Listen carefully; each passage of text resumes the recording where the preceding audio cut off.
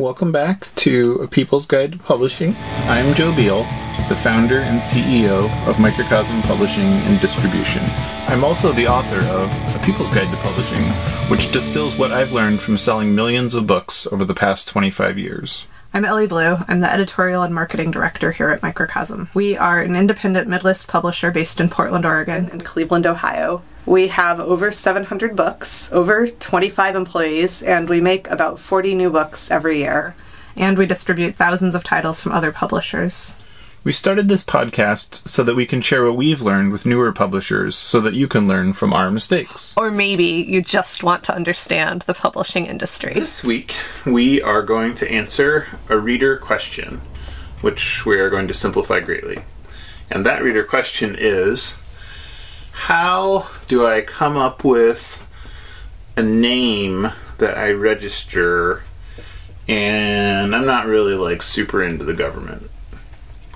So we're going to take this opportunity to answer their question, but also talk generally about publishing under a name that is not your legal name, whether that's a pseudonym, a nom de plume, or just your name. Mm-hmm. There are some issues around that. I would say almost none of them are copyright issues, but is that...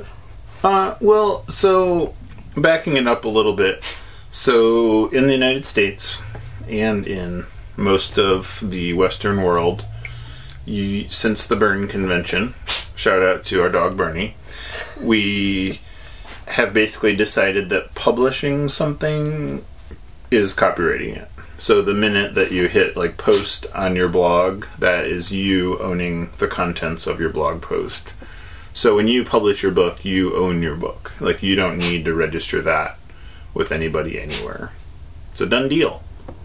So when you publish your book under a name that's not your legal name, though, do you own your book? Yeah, because you would just need to be able to show the chain that you are the nom de plume, or you are the pseudonym, or some way to demonstrate that it's you, you having the original files on your computer, or having a record, or and in the more traditional publishing ecosphere, that is done by, you have a contract, and the contract says something to the effect of Joe Beal as Abner Smith will give world exclusive rights to Aeneas Press or whatever for this work, and defined as this.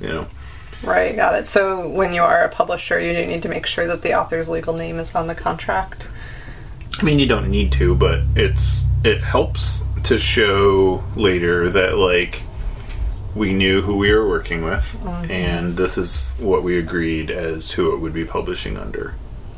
I feel like the one other, this is a wonderfully simple answer to a very convoluted question, but I feel like the one other issue from a publisher's perspective is less of a legal issue and more of a privacy issue, because, and this is something that I deal with a lot in my role as author liaison and person in charge of marketing, is, working with authors who sometimes they go by one name and working with us, but they're published under another name. Sometimes their legal name is top secret, and we don't even have that in our databases.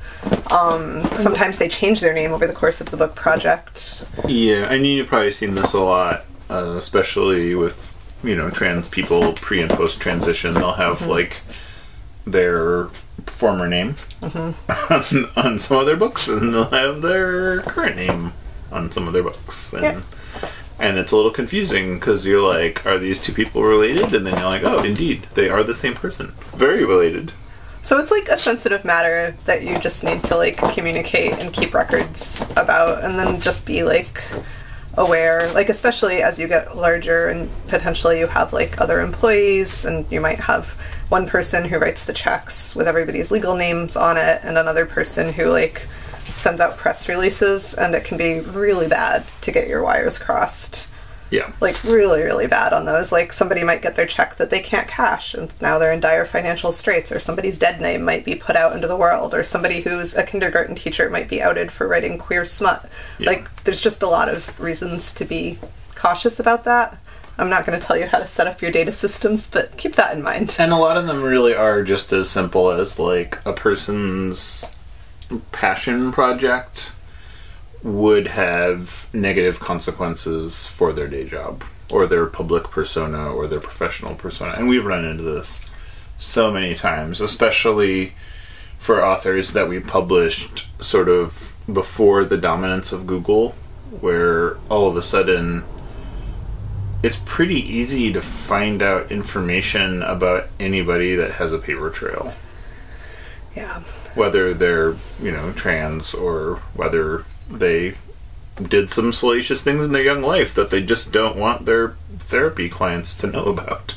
Yeah. I mean, but then there's also, like, some authors, like, it's not actually a privacy matter. Like, they're just trying to keep a different, like, someone might have a different name they write romance versus mystery under. Mm-hmm. And the only way that you can know how important it is to, like, talk to the author or on the side of privacy, kind of keep that conversation open in case things change. Because we've definitely had people come to us and be like, I no longer am concerned about privacy. Or they've come to us and been like, I'm applying for jobs as a therapist. I really need to... I'm suddenly very concerned about privacy. Yeah, exactly. So, And part of it, too, is, it's just, like, the initial question asker wanted to know about, like, how to register a trademark on a title without having to register a trademark on a title, because that seemed, I don't know, skeevy to them. The unfortunate matter, as you've probably encountered, because if you've ever, like, in Hollywood, there are two very similar movies called Deadfall.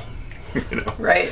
Like, is a good example. I mean, we have so many examples of books on our shelves that have the same title, and there are a lot of authors who have the same name, and it's like the name they were given at birth. It's not even, And so even, but I bring up Hollywood because I'm like, in Hollywood, it's an industry where there's, like, actual money to speak of, and it's not, like, a matter of negligence. It's a matter of how the law is set up, and that way is that you cannot trademark a title, because otherwise everybody would trademark a title, and then they would trademark titles that they aren't using yet.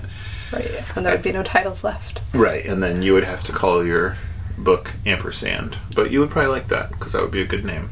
So you would probably have to call your book Concrete, which would be a bad name, because Concrete is really boring. I've already taken that name. I've already trademarked it. Oh, no. Sorry. Well, till next week when we have more bad news. Thanks for joining us once again. Please send your questions to podcast@microcosmpublishing.com so we can answer them on future episodes. And please give us 5 stars on iTunes and everywhere else that podcasts are reviewed. You can find us on the internet at microcosm.pub.